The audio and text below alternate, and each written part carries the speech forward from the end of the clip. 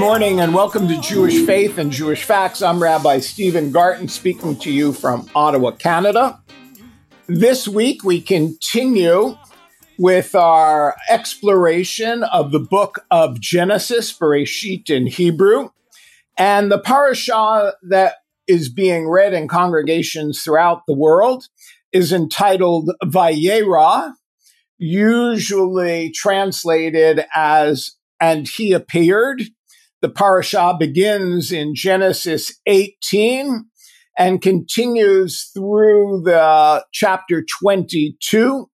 It is a parashah that introduces us very intensively to Avram, now known as Avraham, and his relationship with God.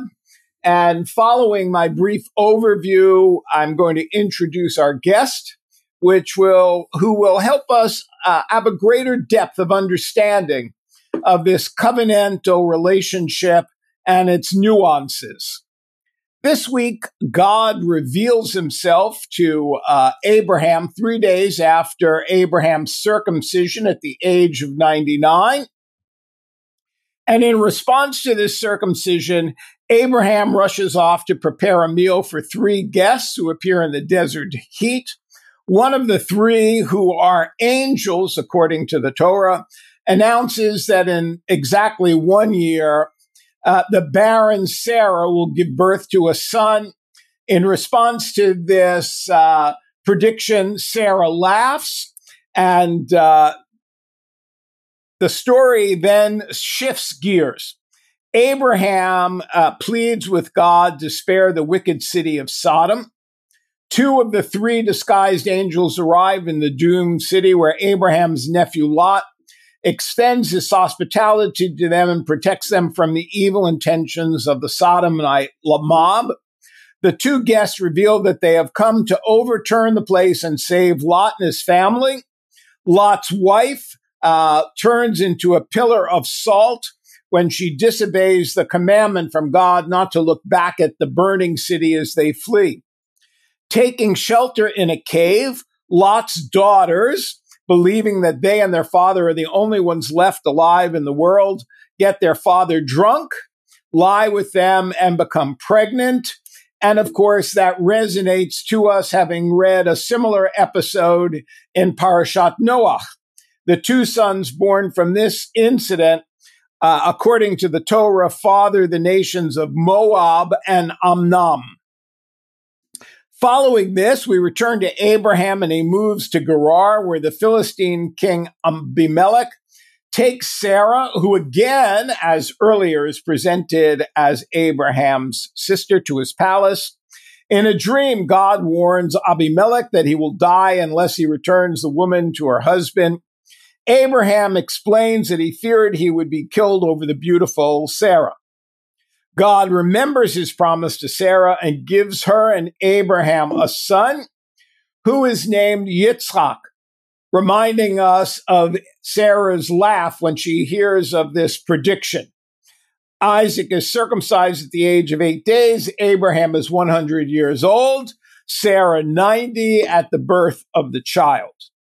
Hagar, Sarah's handmaiden, and her son by Abraham, Ishmael, are then banished from Abraham's home due to sibling jealousy and the jealousy between the 2 wives. And they wander in the desert. God hears the cry of Ishmael and saves his life by showing his mother a well. Abimelech makes a treaty with Abraham at Beersheba. And then finally, God tests Abraham's devotion by commanding him to sacrifice Isaac on Mount Moriah. The story is well known to many. Isaac is bound and placed on the altar. Abraham raises a knife to slaughter his son. And lo and behold, a voice from heaven calls out to stop him. A ram caught in the undergrowth by its horns is offered in Isaac's place. As you, the listeners, can tell, this is a parashah that we could spend not a half hour on, but 4 weeks on. With me this morning to unpack some of the more significant aspects of our parashah is Rabbi Brooks Sussman, the founding rabbi of Kol Am of Freehold, New Jersey. As of August 2015, Rabbi Sussman retired from the pulpit. Prior to that, he had served congregations in New York, Pennsylvania, New Jersey, as well as St. Louis, Missouri. He is a well-known expert in some of the important issues of contraception and abortion, served on the boards of Planned Parenthood in all the communities he has served.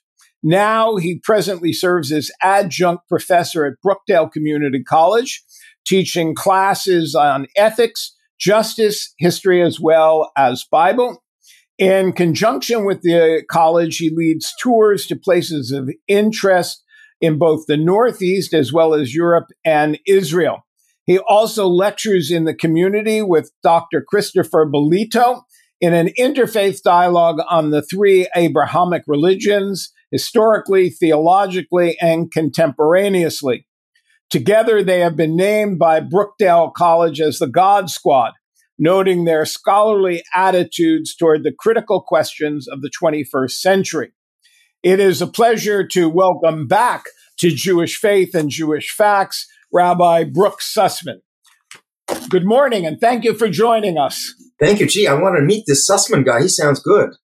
Well, that which we left out was probably the most interesting part.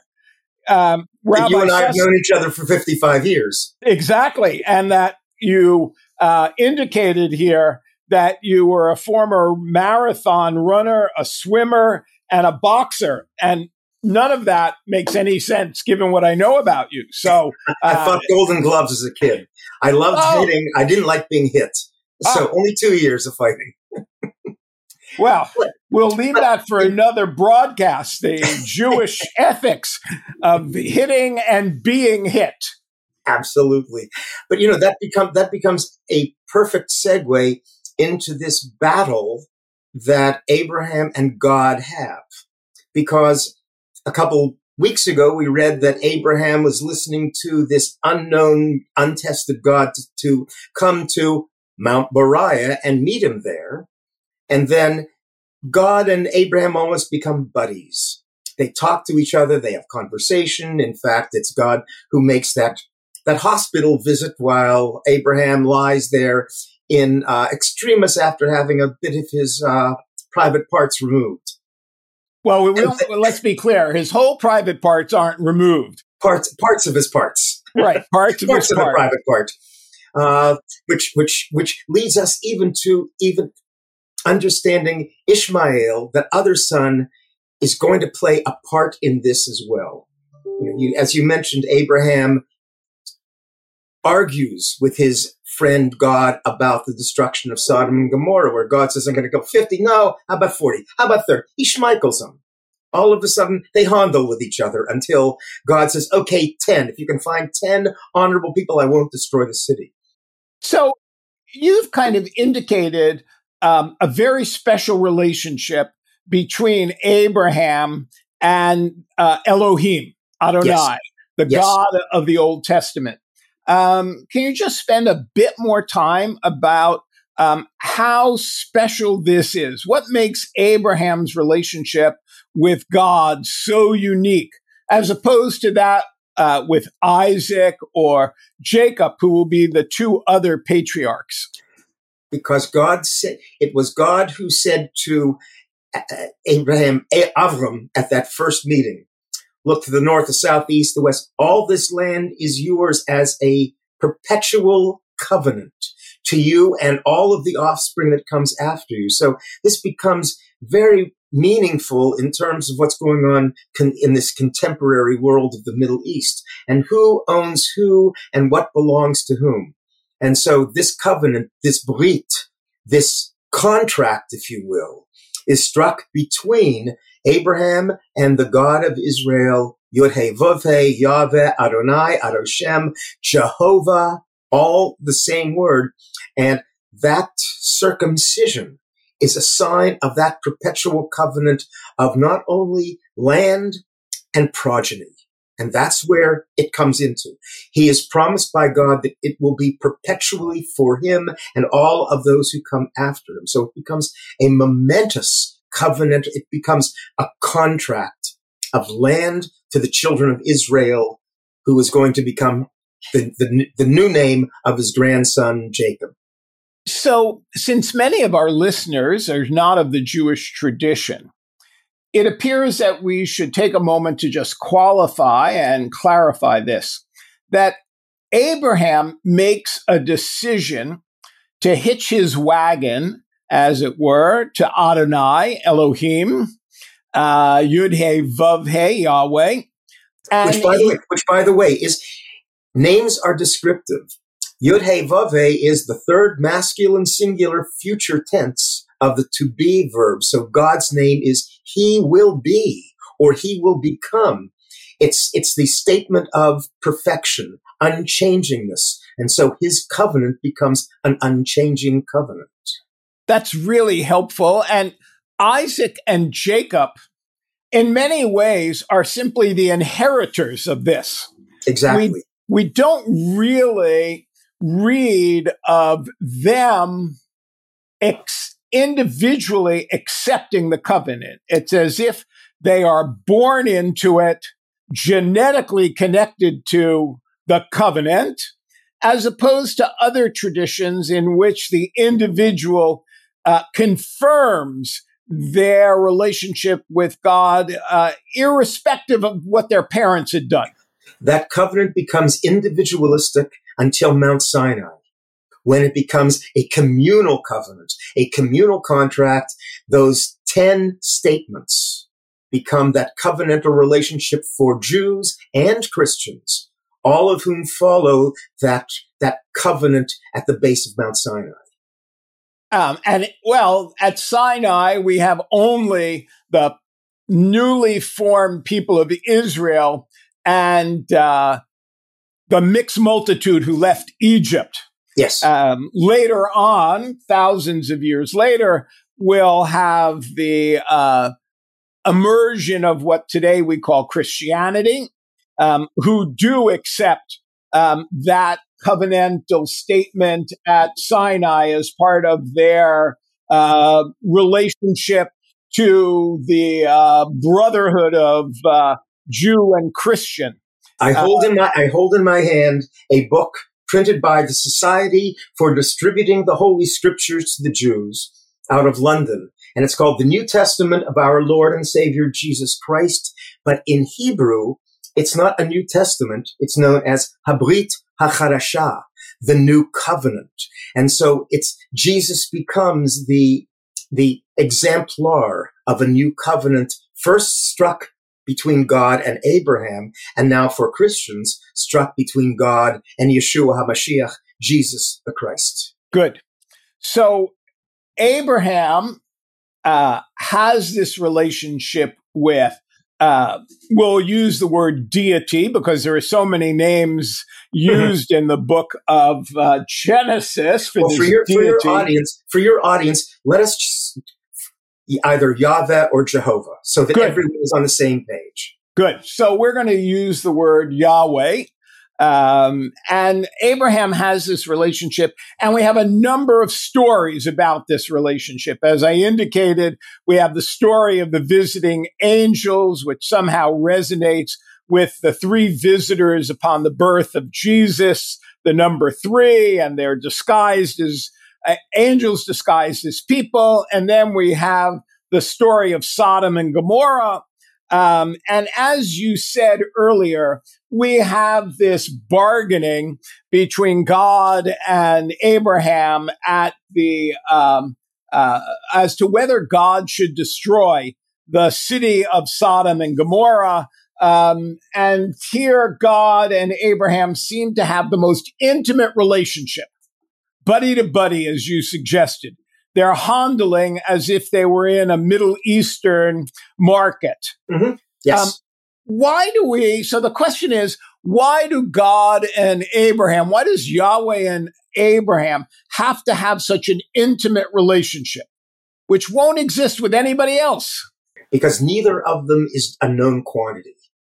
Abraham all of a sudden shows up, and this out of nowhere deity, one of the Elohim, because the word Elohim, which we now translate as God, is a plural noun.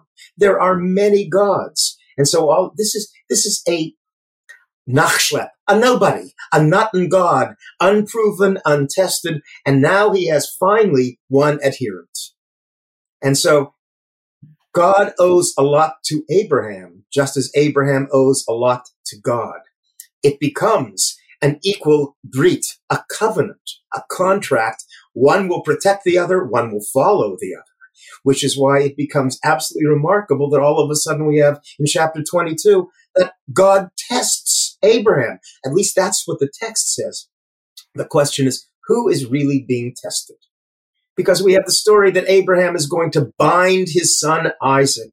And so we think of Isaac must be, 3 years old, allowing this old father figure to bind him. No, this guy's 37 years old.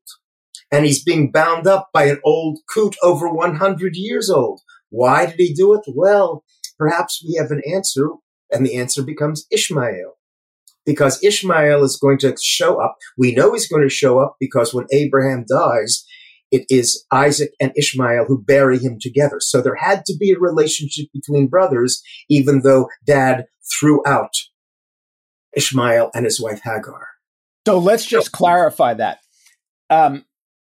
Sarah is barren at the beginning of this episode.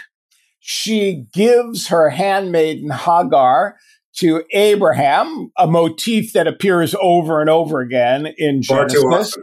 Far too often. There's a progeny who's called Ishmael. Ishmael is banished by God. Oh, also his name Ishmael, Ishmael, a man coming from El, from God. From God. So he already begins life with a relationship with that deity. Exactly. Daddy's deity. And by the way, it's Daddy's deity. Right. It's Yahweh. So the relationship is definitely through Abraham, and he disappears. God promises that he will have a nation of his own. And then we return to the Isaac story. Mm-hmm. And you're suggesting that we need to have Isaac survive this strange incident so that he can re-meet Ishmael. Well, it's a promise. God says to Abraham upon the birth of Isaac, it's going to be through Isaac that the covenant will continue. So the fix is in. We already know that Isaac's going to make it and going to survive, surviving everything so that he can become the son who becomes the father, who becomes then the father of the 12 tribes. And we got all the way down through the genealogy of Matthew. So is this test in chapter 22, which is part of our parashah, what would we call it? The text, as you reminded us, says the Elohim Nisa et Avraham. Yes. He tested Abraham. So is this a facile term that means that it's really, how do we understand this? Is this a test for God? Did I pick the right God? Everyone's being tested because once Abraham raises his knife to sacrifice his son, now it is Yahweh who sends him on this test. Just as he about to sacrifice his son, it's a malach Adonai, an angel, a representative of Yahweh who says, stay your hand. I know now you trust me. It's all cool. Well, problem becomes these buddies, Yahweh, Jehovah, and Abraham, never speak again. That relationship is absolutely cut off the moment that Abraham lifts the knife to sacrifice his son. And we have to ask, who's being tested? And what did Abraham really hear? God says, make him an olah.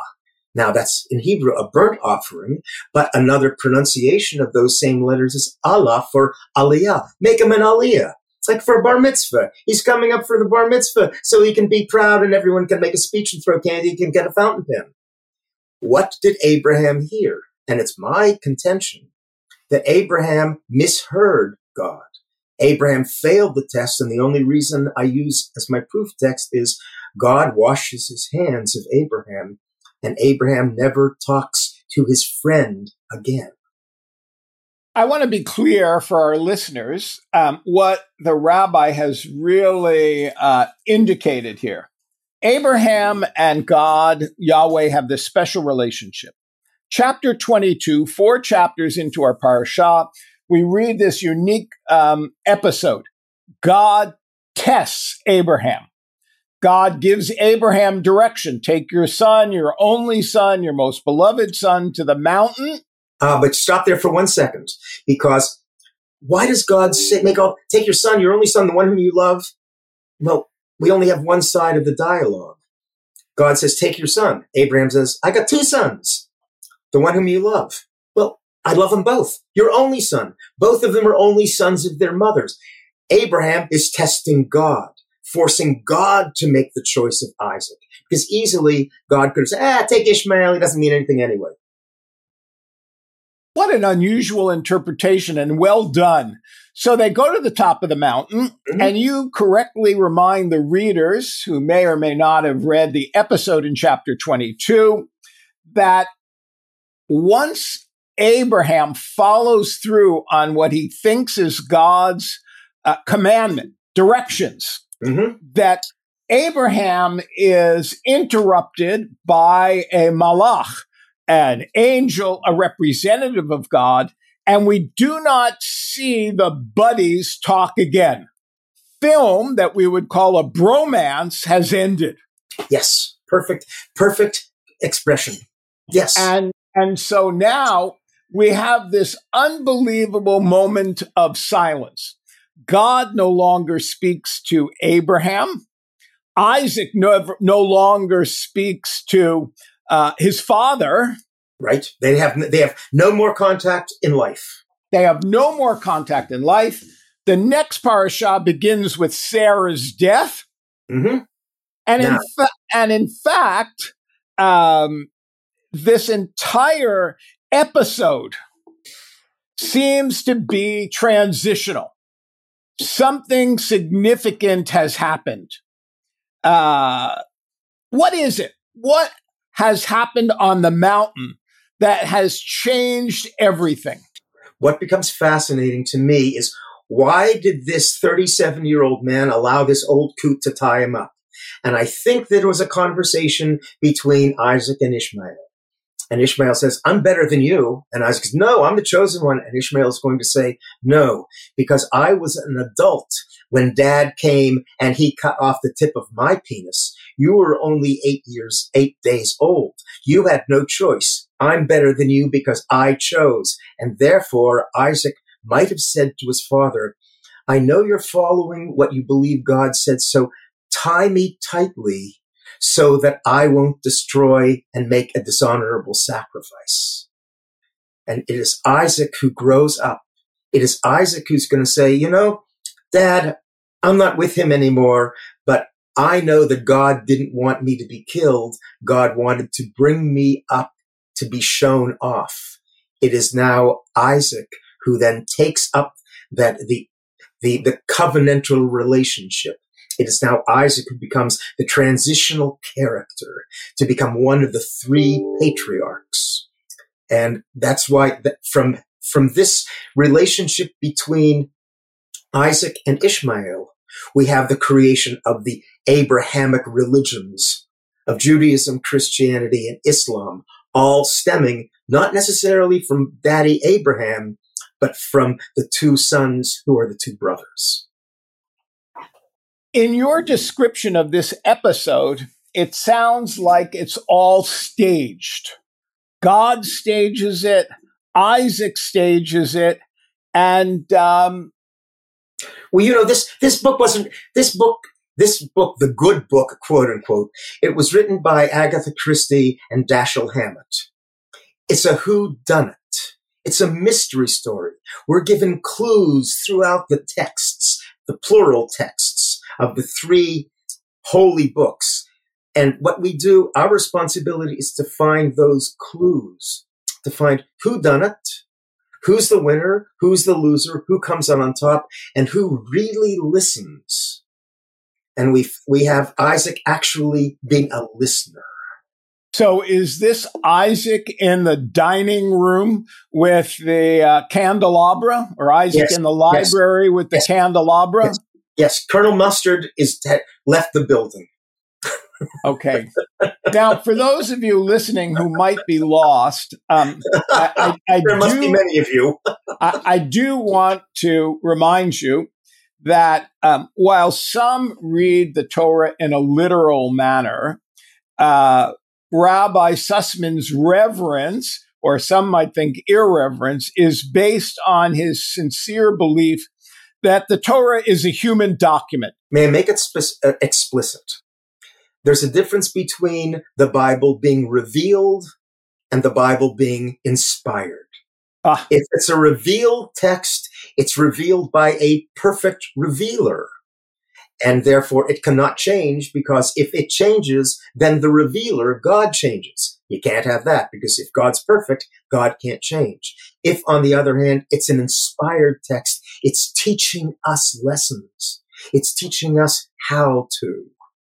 And our task then is, in every generation, to unpack the lessons. And the lessons will be understood differently in different times and in different countries, with different human capacities. By the time this sentence ends, I will be a very different person from the person who began that sentence, because I'll be having listened to you.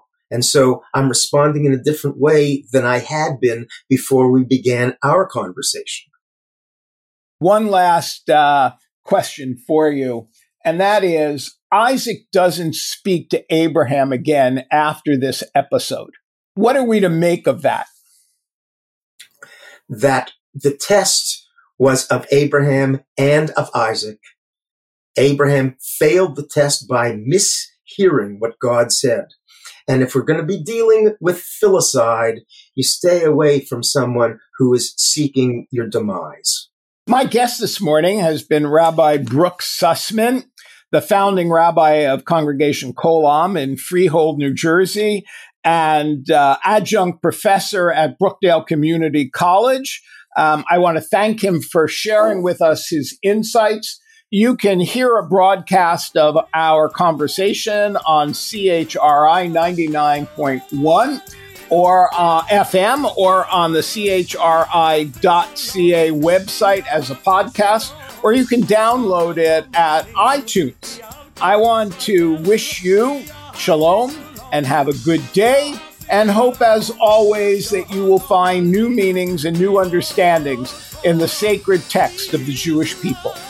This is Rabbi Stephen Garten saying shalom.